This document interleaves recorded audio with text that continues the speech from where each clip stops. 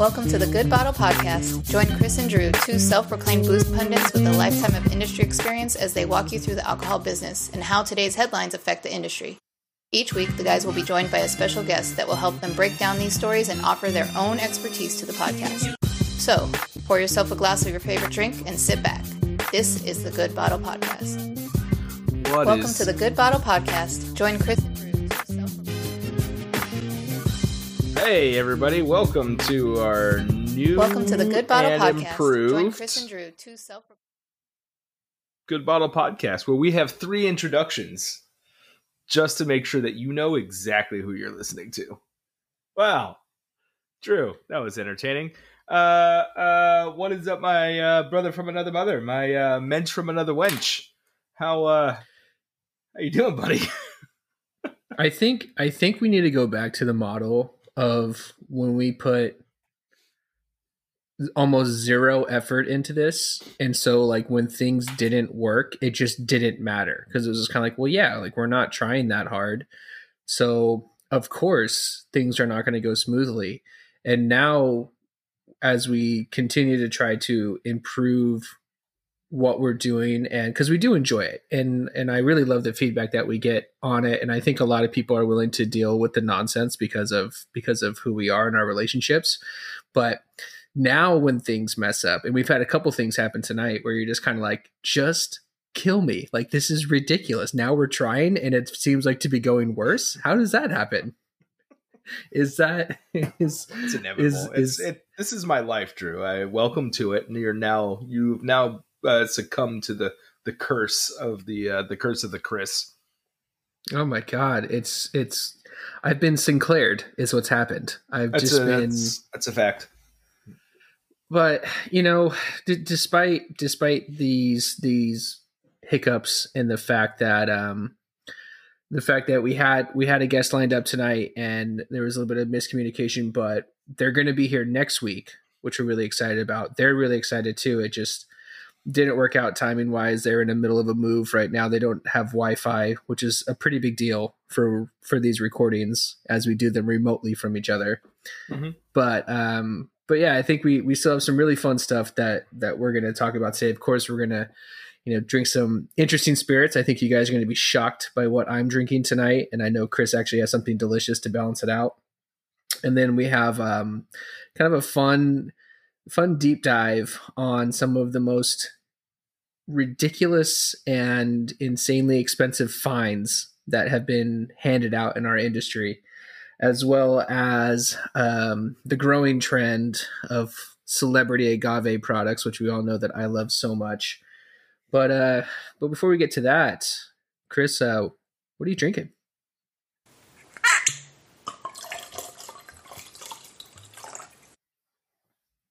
Oh, buddy. Only one time. That's great.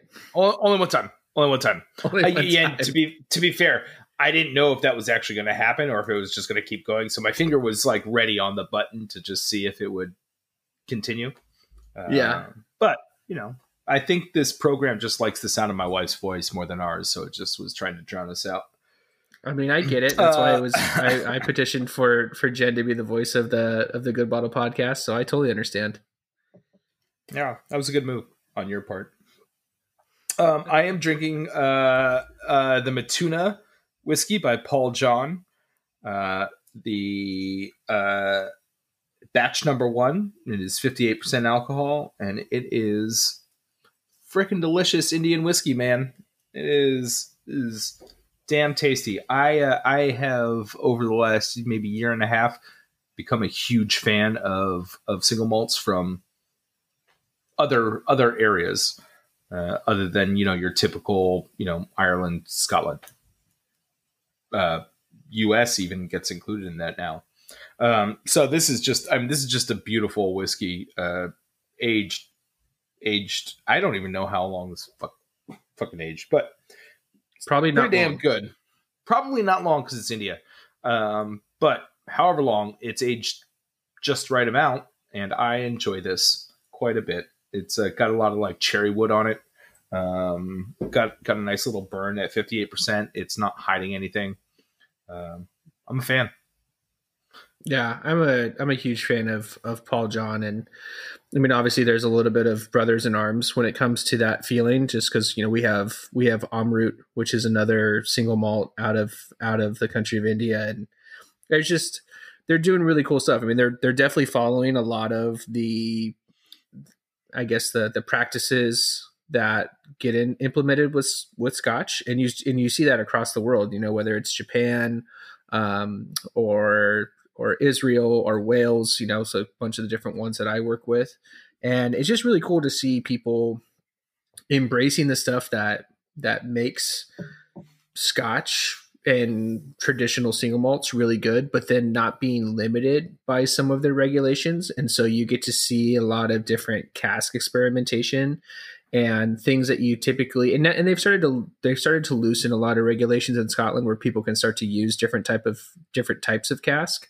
But in these other countries, they don't have those rules. Like, they're definitely trying to put out the best distillate possible, but at the same time, they are using lots of different things in order to make it kind of cool. So, with like Amrut doing the Spectrum cask was a combination of a bunch of different staves all built back together to create the barrel. Or if you're talking about like M&H Distillery in Israel, I mean, they're doing pomegranate wine cask, and honestly, it's one of the best things I've ever tasted. It's so delicious. And then with Paul John, I mean, they're doing all kinds of crazy fun stuff. And then, the thing that a lot of people don't consider is, your angel share in these places is bonkers, which is why it's not aged for very long, because you're just going to lose the cask. And we just brought one over from Israel, and it was only 3 years old, and with the yield that we got out of it was 202 bottles. Typically that's something that you'd be in the 240 to 260 range. We got 202. So, again, the angel share is that evaporation that occurs within these barrels because it's just so freaking hot. And, but on the flip side, what that means is that there's a lot of expansion and contraction in that barrel. So you're able to, I guess, kind of like hyper age these things. And, whereas with Scotch, you can lay something down and be like, okay, I'm not going to touch that for a year. In these hotter climates, these warehouse managers and these blenders and, these people who are behind these really wonderful whiskeys, like, they have to be on top of it all the time. They're tasting every few months, which is crazy. Yeah. And it's not just the heat. And I feel like it's necessary to point that out. It's the diurnal shift, right? So we're talking about the heat during the day, but then also the damn cold at night. And that's really what brings us to the apex of aging so quickly, because we're going so hot during the day and then so cold that all the grains within the wood are just constricting, squeezing that juice out, squeezing all that vapor out, and then just repeating that process. Whereas Scotland, where it's just kind of chilly and then slightly less chilly, and that's why you get 30-year-old aged whiskeys, whereas you try to age, let's say, an añejo for that long, tequila, like, it's just all you're getting is wood. You're not tasting anything probably too special out of it at that point in time, just due to that diurnal shift. Yeah, it's totally, I think, something that gets dismissed quite a bit, when you're talking about agave and stuff like that, because, agave's, all of its aging is done pre-distillation. And so, and the reason being is exactly what you said. It's like, it's because of those huge swings in temperature down in Mexico. It's like that interaction is happening so much more quickly that an añejo can be anywhere from 1 to 3 years, right? So it's like, that's not a very long time, especially when you apply it to whiskey aging terms. But, that's another discussion for another time, because I will just wax poetically about how much better agave is. So, that's all right. That's, well, I don't want to do that. On that note, then, what are you drinking? So I am drinking agave, and I thought this would be a fun one to drink tonight. And, the reason being is because we are actually going to talk about some celebrity agave. And this was given to me a few weeks ago by Susan Koss from Mezcalistas. If you guys haven't checked them out, it's a really, really great mezcal blog, and they do Mexico in a Bottle, or they used to do Mexico in a Bottle every year, but they're doing like digital events right now and stuff too. And Susan's really awesome, and she picked a bottle up of the Lobos mezcal, and for the uninitiated, Lobos mezcal is LeBron James's new mezcal. So I've been sitting on this for a couple weeks and haven't popped it open yet. And I thought, well, we're going to talk about Celebrity Agave tonight.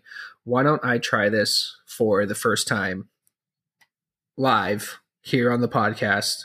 Everybody listen to it. We're going to get the full reaction to it. So this one clocks in at 42%, and it is Espadín, which is pretty standard for a lot of people coming into the market for the first time. Espadín does tend to be a little bit more of an affordable option. This one, however, spends some time in sherry barrels, in particular PX, which they like to point out is from Spain, which I think is really great. They put that on the bottle. And but with that being the case, it says that it's flavored with PX cask.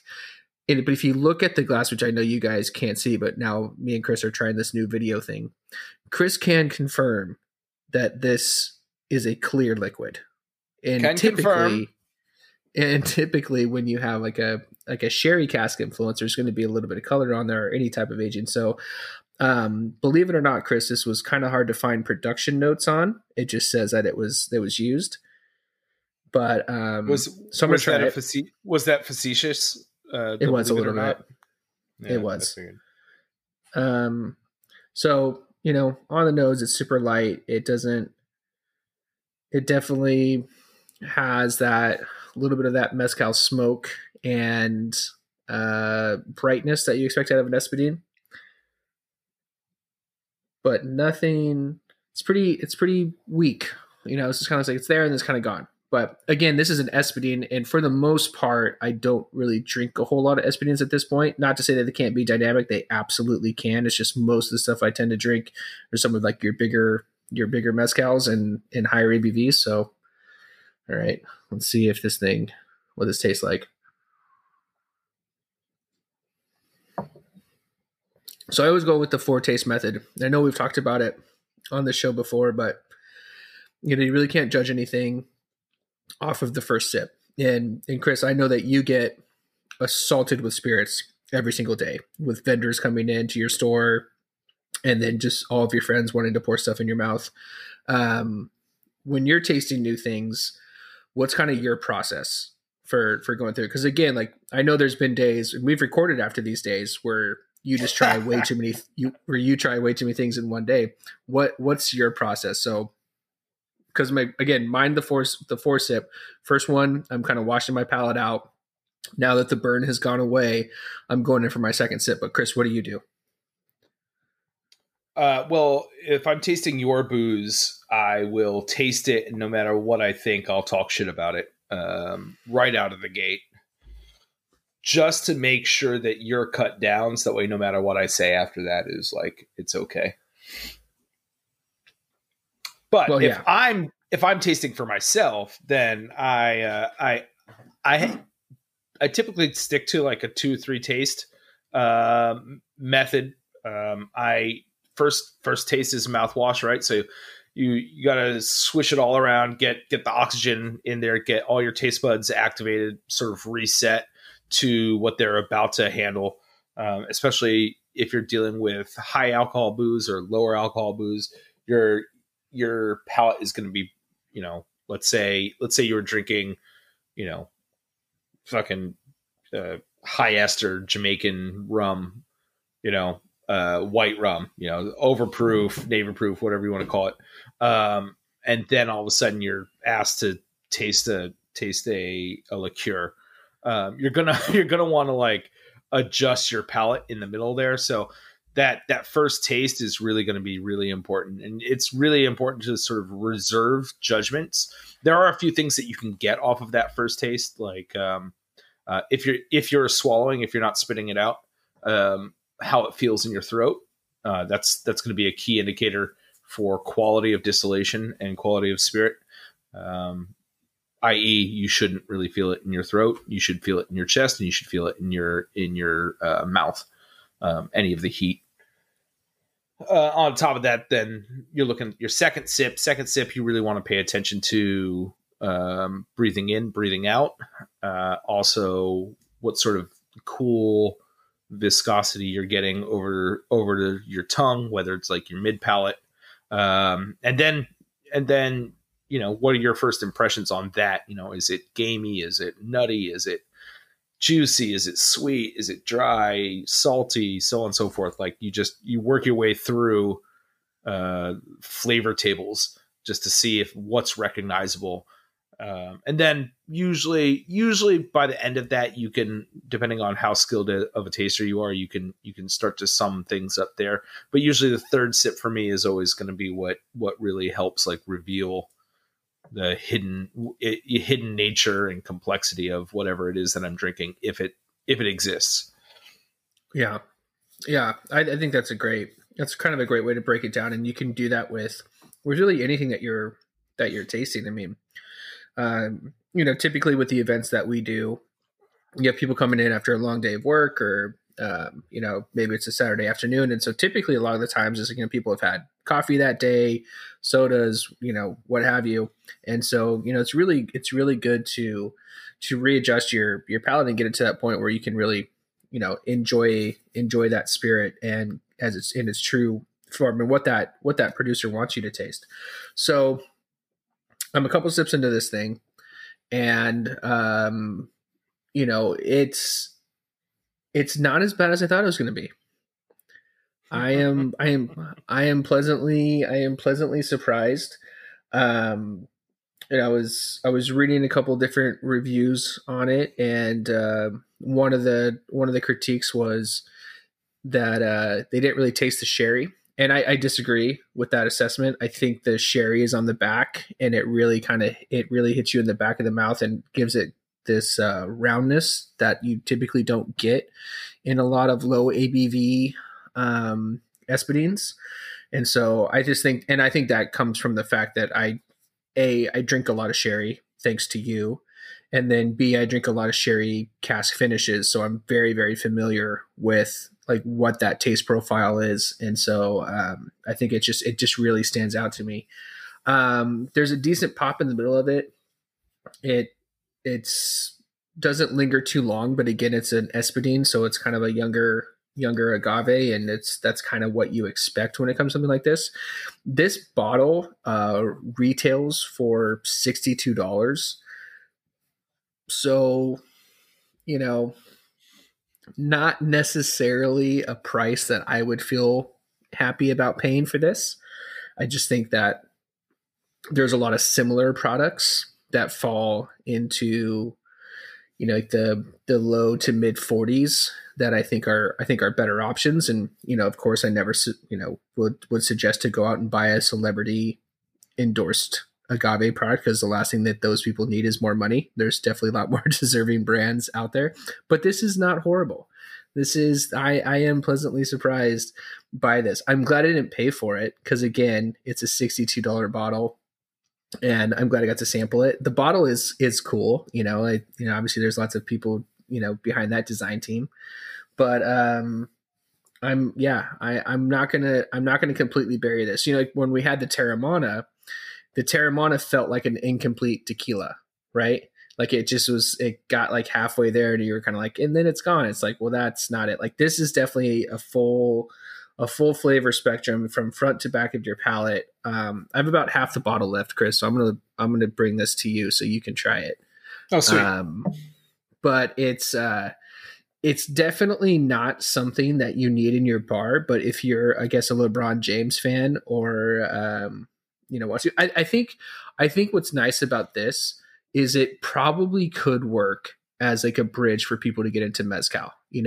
It doesn't have the overwhelming smoky notes that a lot of people associate mezcal with, and it is the price point, again, I'm not a huge fan of. It's hard to get people in at anything plus 50 to a category they don't really understand or know. But with that being said, it's like, okay, if someone poured this, like, hey, this is mezcal, there, you know, because of that sherry cast, I think it kind of rounds out the finish on it. And yeah, I mean, it's not horrible. It's not great. It's okay.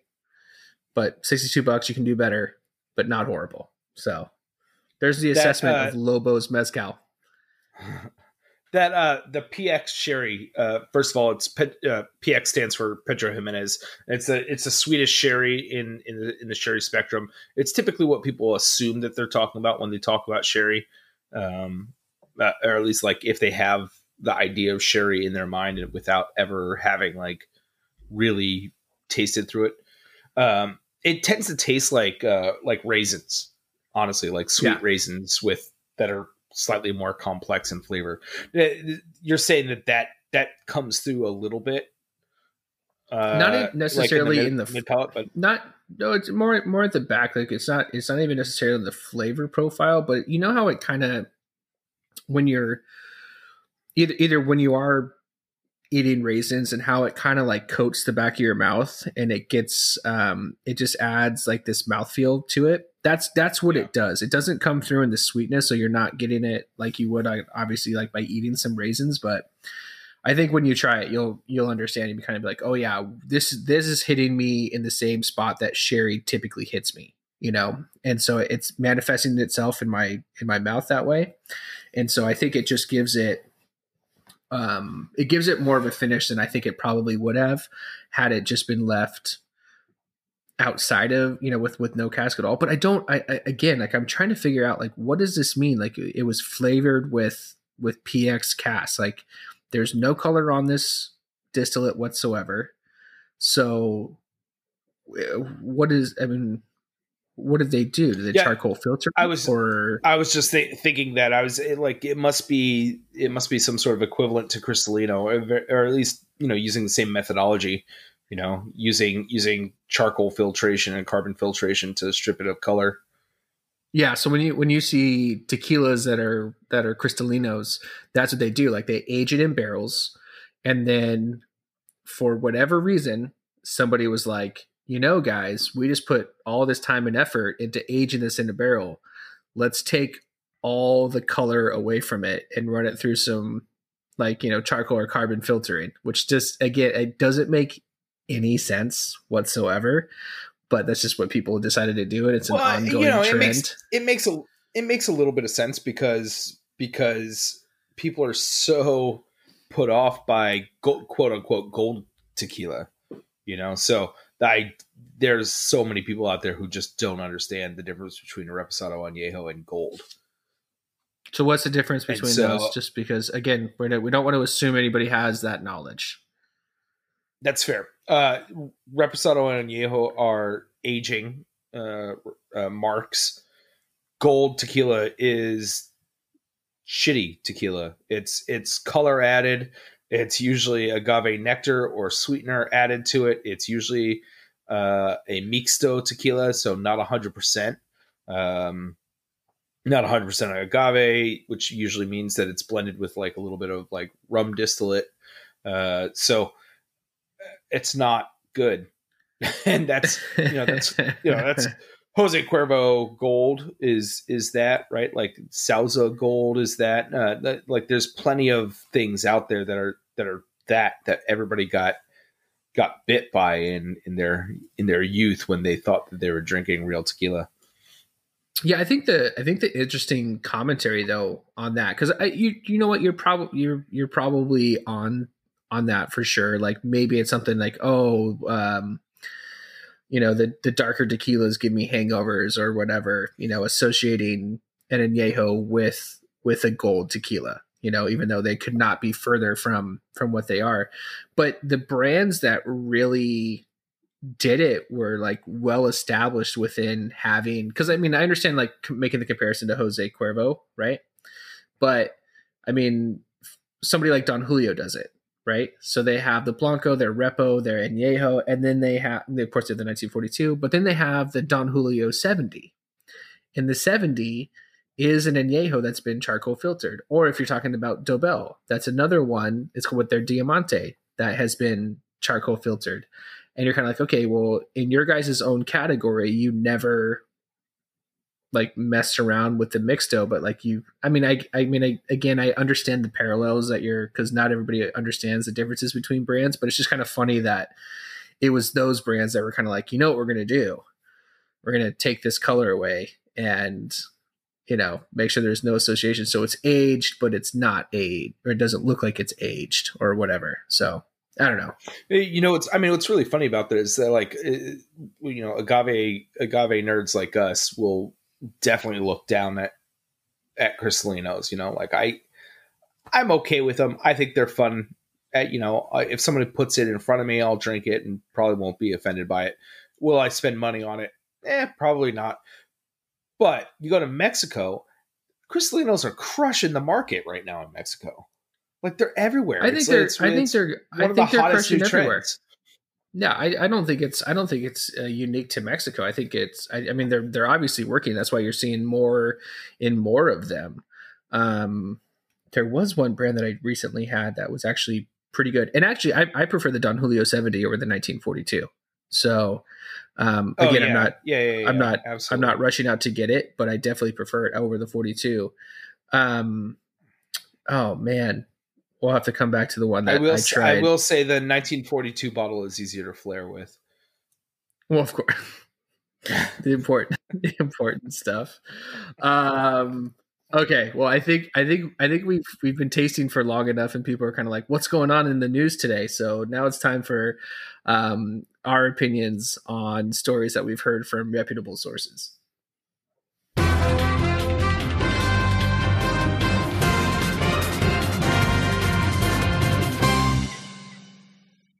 Only one time. We're killing the game right now. We're back on. We're back in a rhythm.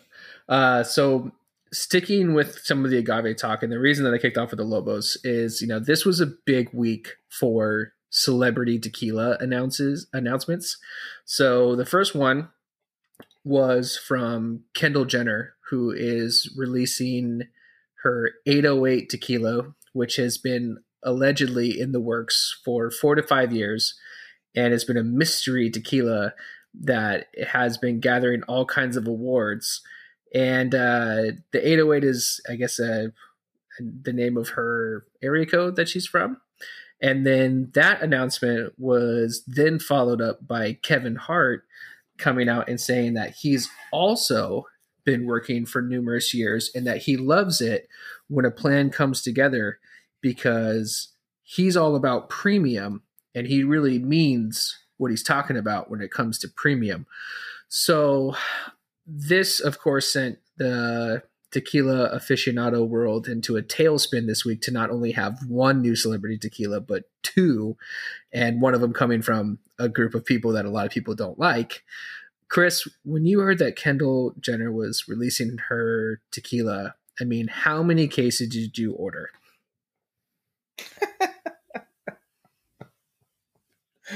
Not a one.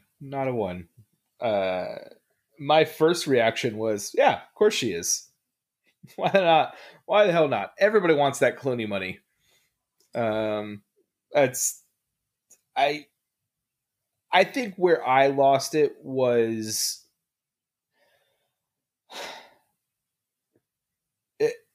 how do I say this? When celebrities take over booze categories.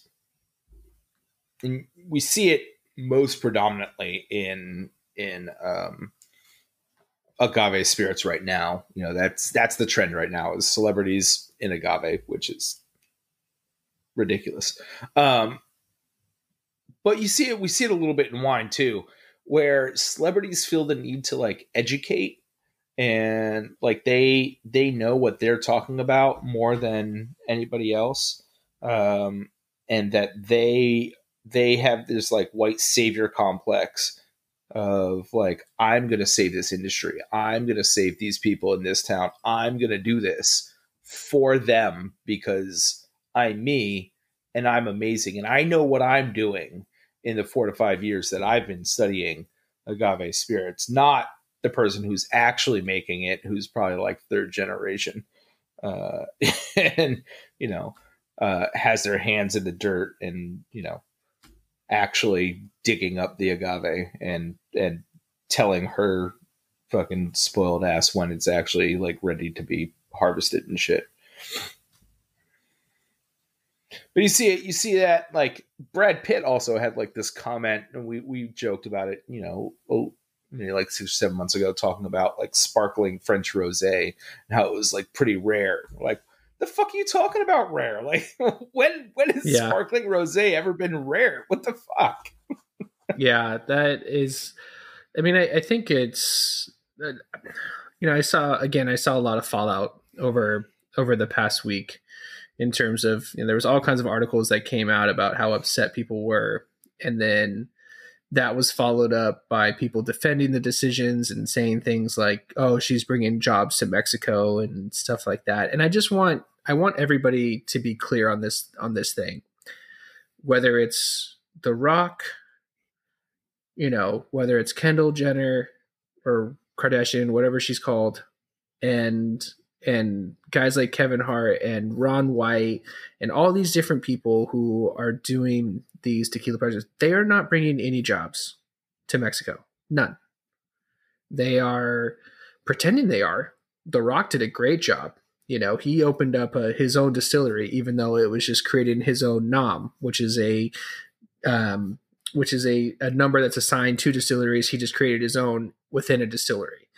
And so I just think it's really, for me at this point, it's just kind of like the lies that are associated with these brands and the things that they're trying to push. And, some people were commenting like, oh, this is kind of like the end of the tequila industry and stuff. And I mean, obviously that's not true. And that's very dramatic and everything like that. And, honestly, I don't think that celebrities are the issue.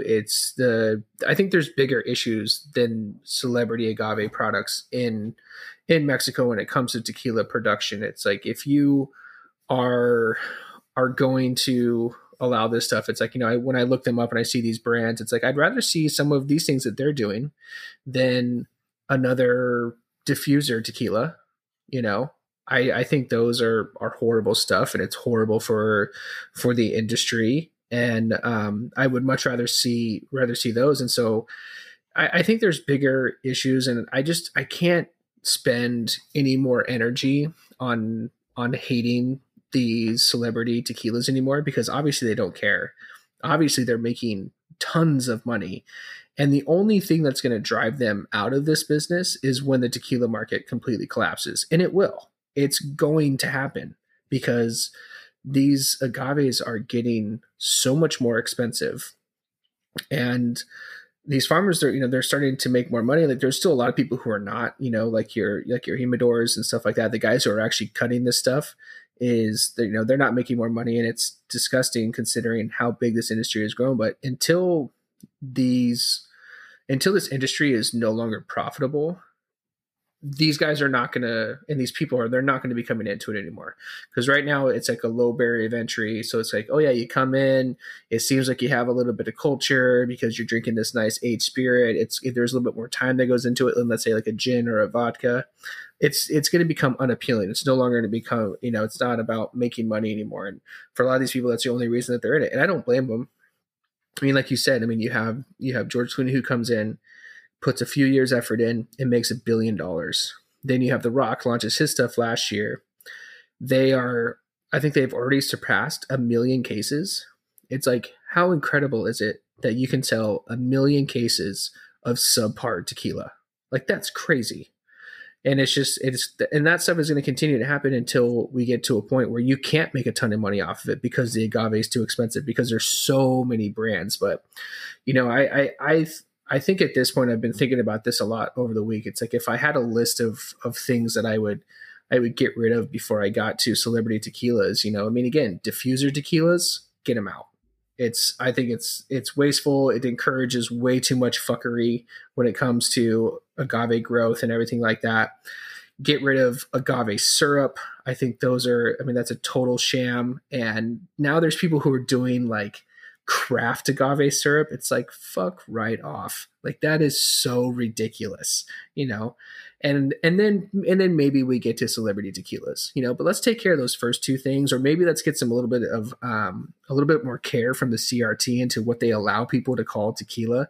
Get rid of mixtos, get rid of all this different stuff, and then we can focus on celebrities exploiting, you know, agave and tequila in general. But, you know, until that point, it's just, you're going to continue to get celebrities, and you're going to continue to get entrepreneurs who think they're going to bring the premium to the table with their fancy phallic bottles and stuff like that. It's just, it's too easy right now. I mean, I can't tell you how many times that, you know, I've had a conversation with somebody who thinks that they're finally going to bring a premium tequila to the table. And it's just like, he's like, you're just trying to look like 1942 and your bottle sucks and your tequila sucks. So I don't know what to tell you anymore.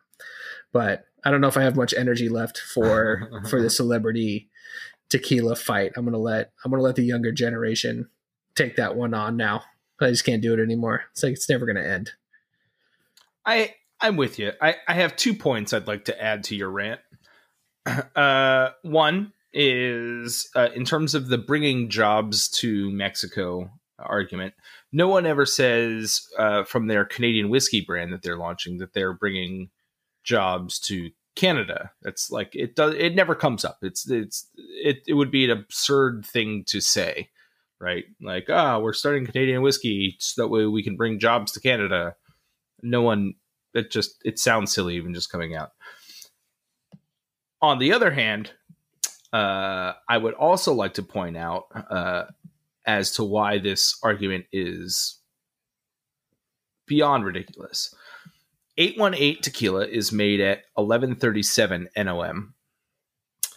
The brand's produced at 1137 NOM, which is the number for the distillery, are no less than 50. There are no less than 50 brands that I'm scrolling through on Tequila Finder and Tequila Matchmaker. Thank you. Included in here are Cazul 100, Casa Noble, Astral Tequila, Atanyo Tequila, Apocalypto Tequila, Don Loco, Don Primo, Dos Almas. Let's see, Los Rijos, Lucha Libre, Mi Buen, Playa Real, fucking Sangre de Vida. I mean, Tequila Mi Campo. Like, these are like not even necessarily even just like tiny brands. Oh, Triple X Tequila. These aren't even just tiny brands, right? So like, these guys, they didn't come out of the woodwork and go, oh, you're right, we're going to make tequila for the Kardashians. We've seen the light. This is how we're going to, you know, keep our family alive for generations to come. Like, this is, they've already been doing it. This is a fucking industrial complex that this specific distillery is just crushing out agave spirits. She's just buying some and putting her own fucking label on it. That's all there is to it.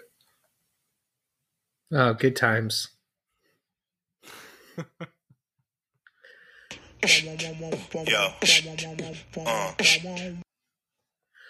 right, so on to our next one. So this isn't really a top story. It's just something that I found really interesting this week. And what it is the Spirits Business, which was one of our favorite sites to get different stories from. They're constantly on top of things. Is they did the top 10 spirits industry fines, and I was just like, well, I gotta go down.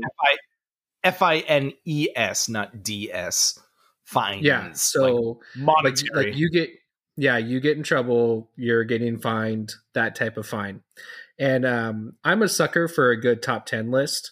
And so I will always click on those things, like those paid for ads with the top 10 list. Like, I'm always clicking on those. Like, I'm making somebody money somewhere. But it is my absolute favorite. And it quickly got dampened by some of the things on this list, because some of it was like, like, oh, these people got hurt in this warehouse and it was negligent, or there was this big fire and lots of people got hurt. And I was like, oh, this isn't as much fun as I thought it was going to be. And then you start getting into like the really good ones, and then some of the things that really expose a lot of the huge issues that we have in our industry, and things that really changed our industry as well. So before I talk about a couple of my favorites, Chris, what were some of your favorites on the top 10 fines in our industry's history? Oh man, I mean, a lot of them are relatively recent. Within the last like 5 years. I think my favorite would be the I don't know about my favorite, but definitely in my top 3 of this list would be the Southern Glaciers 3.5 million for their illegal quote unquote pay to play schemes. That Southern doing the dirty work. Well, so we can jump into it as to why that's funny. Yeah. So to define what the pay to play means is that, essentially you go in and you make a promise to an account like, hey, you take in X amount of cases and I'm going to swipe my credit card for this to help you offset this cost. And in this brief article, they basically, like, these swipes range from $5 to $1,000. And in all reality, just being in the business that we're in, it was probably way more than that. But this was quite the hammer that was brought down onto Southern at the time, and now they're essentially a monopoly of distribution throughout the U.S. So it clearly had a huge effect on them. But in terms of the industry, what it really did was it spurned the birth of like marketing companies coming into these industries and acting as third parties to be able to funnel this money, which is crazy, because neither the distributor can't spend money and suppliers can't spend money, but who can spend money? Third party marketing teams. And so now that's just basically where that money has gone. So it's like it shook it up to the point where, they're not directly doing it, but now they just have somebody else that they give money to. It's like, hey, you go do this. It's like giving like the key to the locker in the airport where like all the cops are watching it, be like, hey kid, go get this thing out of this bag, out of this locker for me at the airport, and then bring the bag back to me. So that way you're not caught opening that locker. That's just like, that's a great analogy. That's fucking great. Yeah. Well, this is what I do. I make obscure like 80s movie references and plot points to convey analogies for people. But yeah, man, it's just like, to be fair, third party marketing companies have been a part of the booze world for quite a long time. It's not within it's not since 2017. I mean, they've definitely been around longer. I mean, when you work for Diageo, you were working with who? You were working with I'm trying to remember who was MTG or something like that. Yeah, but that was like, and that was pre 2017. That was way pre MTG. Yep. That's what it was. Yeah. That was pre that. And I mean, in looking back now, like, I can't believe that they gave me the budget that they gave me. That they was like, just go spend this thousands upon thousands of dollars. And I just like, had I had, if I had something like that now, I'd be so much better at my job, because I would actually leverage things. I wouldn't just be buying drinks and shit like that. It would actually be like a good use of money. But, you hand a kid in his mid 20s this like corporate credit card to go nuts. And that's exactly what happened. And I made a lot of friends that way. And that continues to happen. It's funny that, it's just like these pay to play, and it's now to the point, and we'll see what happens when places open back up. But I mean, there's accounts that I can't work with. And the reason I can't work with them is that I don't have a credit card to swipe to work with them. And that's just how it is. It's just kind of like, well, I can't do anything for you. So they don't see value in a distributor like me because they have to pay full price for things. And that just doesn't jive with them. They're like, well, why would I pay full price with you when X, Y, and Z, I can get all of this different stuff, you know? And it's just kind of a bummer. It's like, you know, at certain points, like Southern usually is the one that gets like their hand slapped, right? And oh, you can't do this anymore, you can't do that anymore. But ultimately, these things live on. It is still very much so a part of this industry. You know, it's the industry of gray area. You know, like we spurned the crime wave of where we spurned like organized crime in America was because of our industry. Like it's just that has not gone away. Yeah, but you know, I remember talking to our friend Josh Hunt about this story when it was happening years ago, and I was really interested by it, especially at the point in time, because I was really hoping to see like a larger fallout, like larger impact. Because if anybody can handle that, fucking Southern can take that hit, right? Like it's millions of dollars. It's the largest distribution company in our country. They're going to be fine. I mean, it's no small amount of change, that's for sure, but they'll still be okay. As we know, right? Because they're huge still. But you know, you did see other companies start to like tighten their belt and start to like be careful, or at the very least, you know, like take an extra step in between what used to be so blatantly obvious, just to hide it and obscure it a little bit more. Yeah, I think what's really gonna. I was really hoping that fines like this would really help small companies out, you know, so that way everybody had to play by the rules a little bit more, and no one does. I mean, for sure, pay to play is definitely a thing, and it's definitely still a thing. And the amount of phone calls that I take because things can't be written in text is unreal. So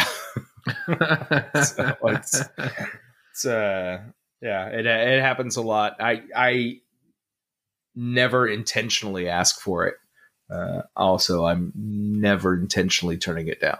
So well, and but that's also like a thing to consider as well. Like if you're a business owner and someone tells you that they're going to give you X amount of stuff, but then it's only going to cost you X amount of dollars, where you're kind of like, this is the potential money that you can make on this. It's like, well, how do you say no to that? You know, like how do you kind of be like, you know what, I'm good with not making that much money. Like I'm actually in this business for the passion, you know, like that's what I want. And, you know, and obviously you don't take every single deal, but it's really interesting to see like how it unfolds. And then like, you know, you walk into a store and you can kind of be like, or a restaurant or a bar, and you kind of be like, wow, okay, based off this, and this, I can see who owns this place, you know? And then, you know, you look at somebody's menu and again, like it can manifest itself in a lot of different ways. So it's like, it might just be like, hey, I'm going to pay for all your menus,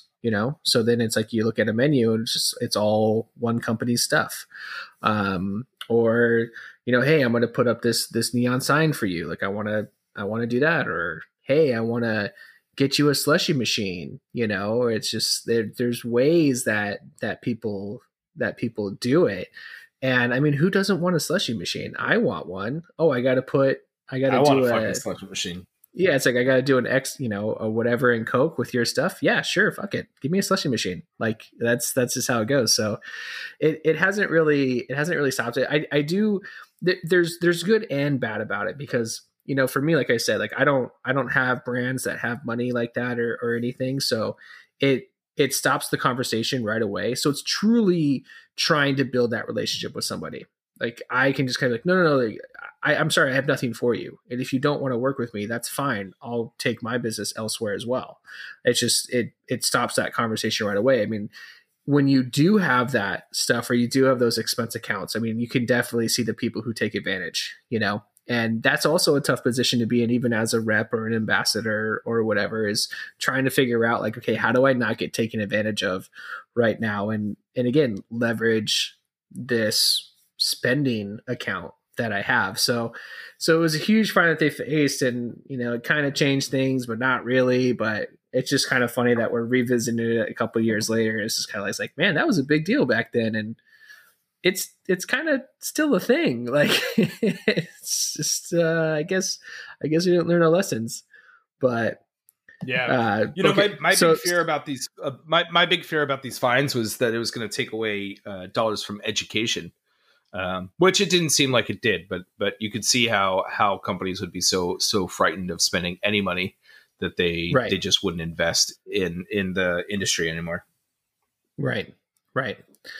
Okay, so let's just keep this ball rolling. And another one that we had in here, which I thought was really interesting for a couple of reasons, is in August of 2017, Diageo full year financial results reveal that Johnny Walker owner has set aside $46 million to cover a fine issued by the Turkish authorities for an anti-competitive practices in the Rocky market. Now, this is interesting because most people are not going to be able to tell you what Rocky is. So I love that they had such a huge fine when it came to dealing with Rocky, and of all places in Turkey. So the Turkish Competition Authority, otherwise known as Rekabet, launched this investigation into one of Diageo subsidiaries that owns the Yeni Rocky brand. And according to them, the fine was for exceptional items in respect to the Turkish Competition Authority investigation into certain parts of their trading practices in Turkey. So this is kind of an extension, and of course we're extrapolating here, right? Because it doesn't exactly say what it is, but this is something that this is kind of like a pay to play, right? Like they were doing things that were not considered kosher in Turkey at the time, and so they faced and I just think it's so hilarious that it was around Rocky, which we don't drink here at all. I mean, I started to drink it because I actually really enjoy it, but I think the only other person I know that drinks this stuff is you, or that you might even really know about it. Like nobody else is really drinking this stuff in my inner circles or anything like that. I love to introduce it to people, and then that kind of ends there. They're kind of like, oh, okay, I've had that now. But it's a distilled grape product. And it's very, very big in the Middle East, and there's all different types. Turkey is a huge consumer of it. We carry a couple of Turkey Rockies. In other countries like Lebanon, it's also known as Arak. So it's a really fun product. But when I saw that, I was like, God, who would have thought like one of your biggest finds had to do with Turkey and Rocky? Like that's so bizarre to me that's what happened. But I don't know. What do you think? I mean, are these fines too big for freaking man. Rocky? No, not when you're supposedly overextending your influence in monetary ways. I thought it was funny because when I was first learning about Rocky and Arak, Yeni Rocky was the one that all the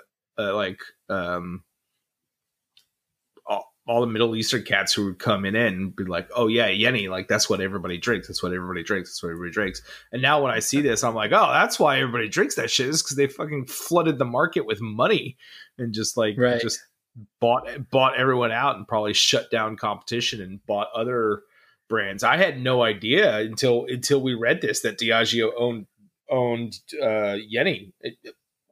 I like that Rocky, man. It's delicious. It's super tasty.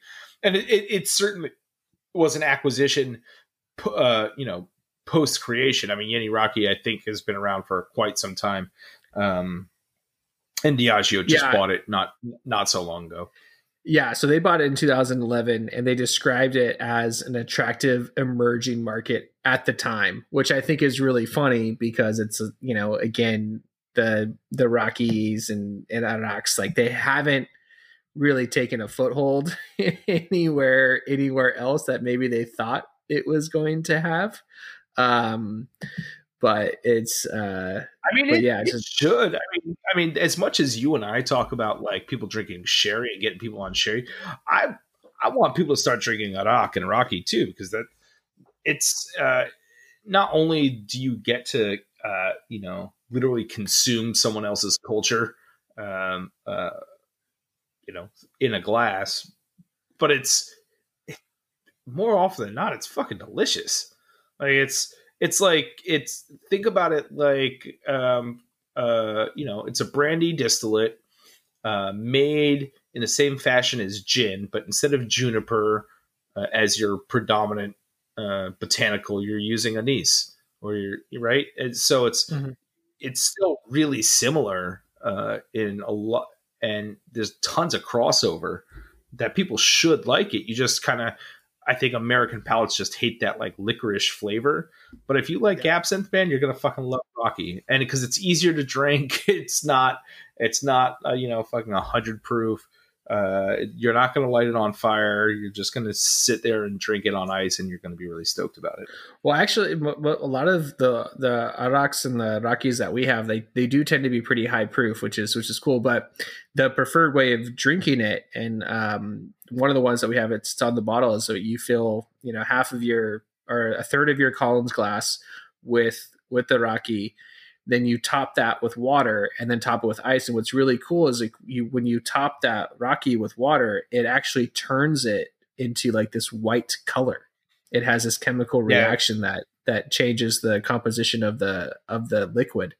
And it's kind of weird and kind of mad scientisty, but it also, it helps like kind of mellow out some of those flavors, and it becomes a really refreshing drink. In it, again, it's something that's consumed from for a lot of people in the Middle East. And there's actually a bar in Washington, D.C., which I know I brought up before, but it's called the Green Zone.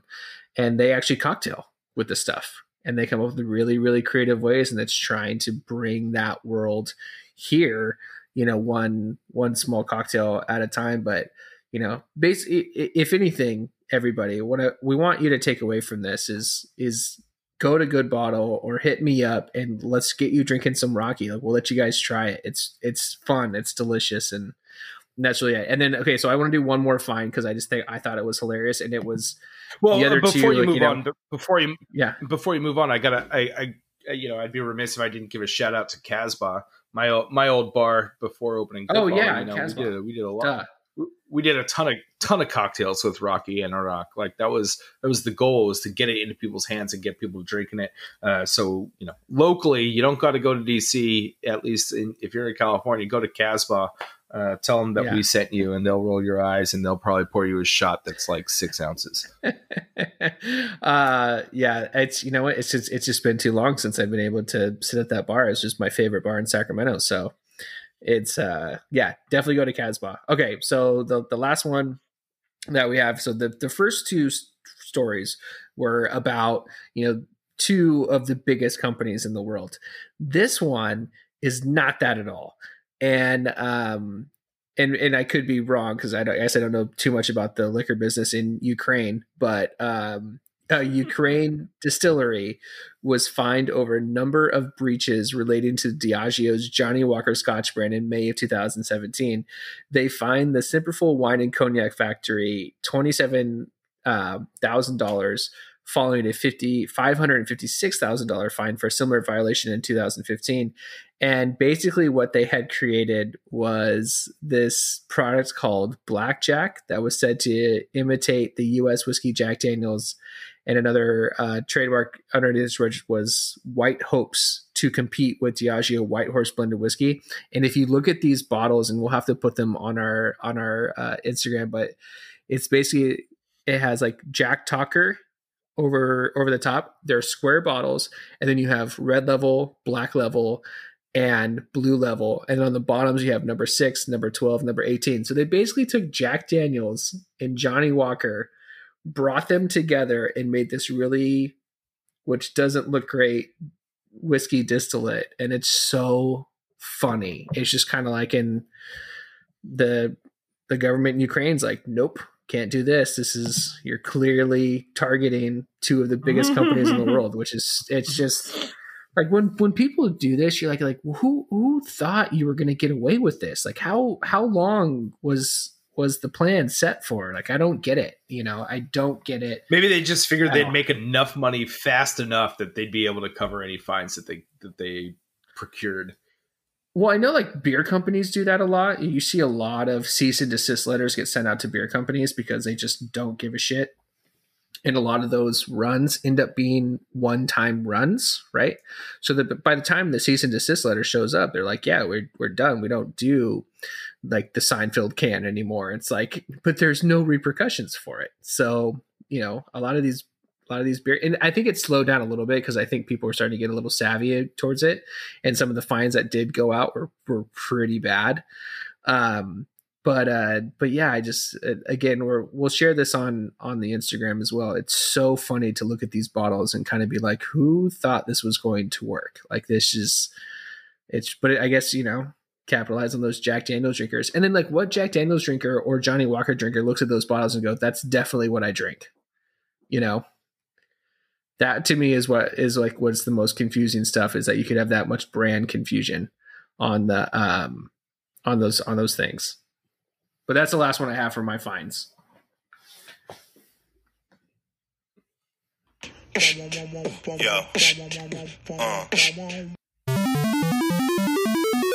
Market Watch. Yeah, buddy, we're back. And this week, we're talking about the Ball Corp, not Balls Corp. That's gross. That's not what I'm talking about. I'm talking about Ball Corp.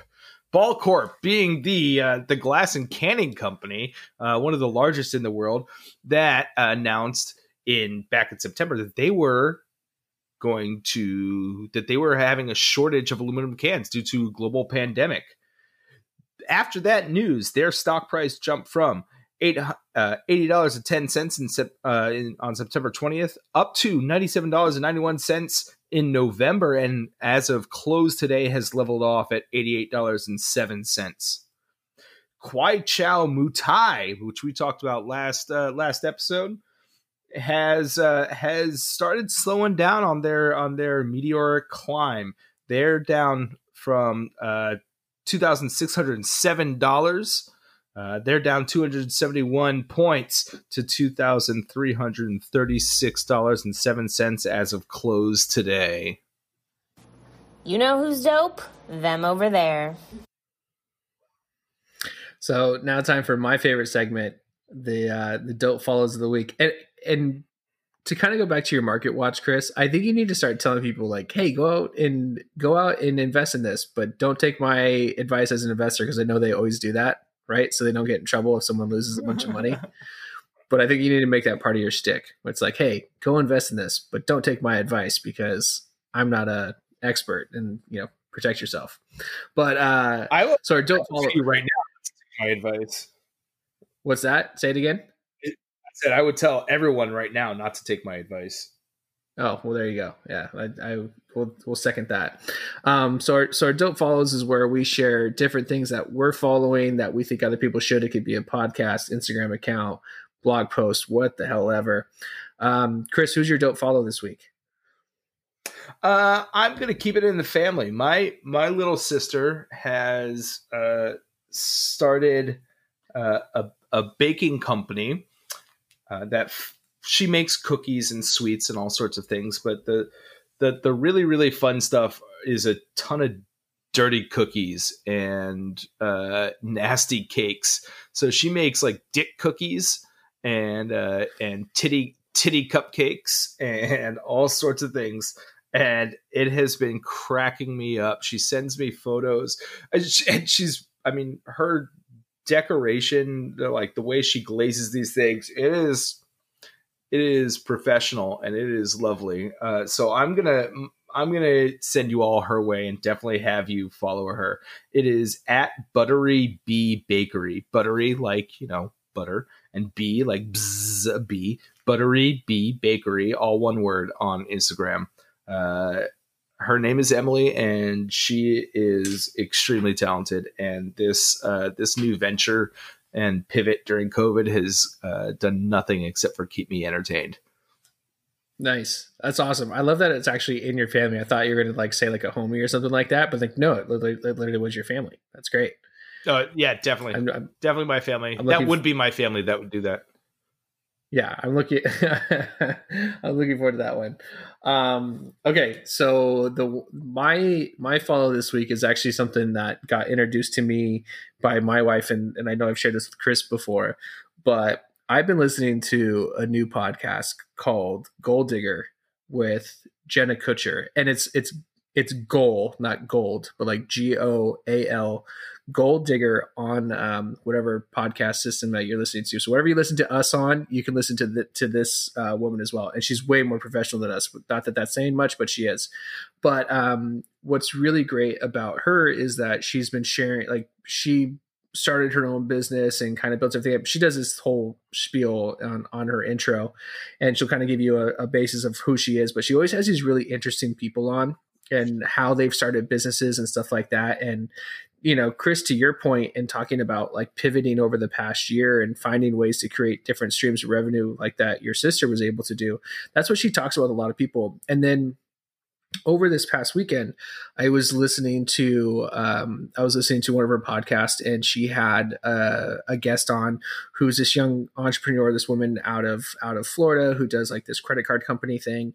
And it was really interesting. But I remember sitting there kind of thinking to myself, it's like, I listen to a lot of podcasts, but I don't listen to a lot of female led podcasts, and don't really hear a lot of female voices. So I was just kind of like, and it just really was, it stuck out to me in listening to this conversation. And I've been listening to her show for a couple of weeks. And I was like, oh, this is great. So if anything, like, you know, diversify what you're listening to and things like that, and get different people's opinions. But her show is so great that I always walk away from it super motivated. And I just like, unfortunately, Chris has bared some of the brunt of it, and so is my wife and other people that I'm working on projects with. I'm like, I need this done like now, because I just walk away from this podcast like with so many great ideas, and she makes it really, really relatable. So again, that's Gold Digger with Jenna Kutcher. So check that out because it's super, super great.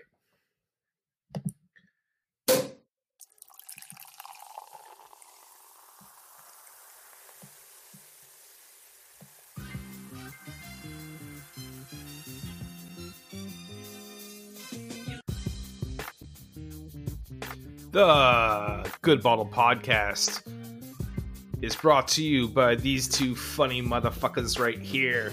The music is brought to you by the More, but there's more, because we always want just a little bit more. Before we go kill these bottles that we've been drinking, we ask that if you've enjoyed today's episode, please subscribe and leave us a 5-star review.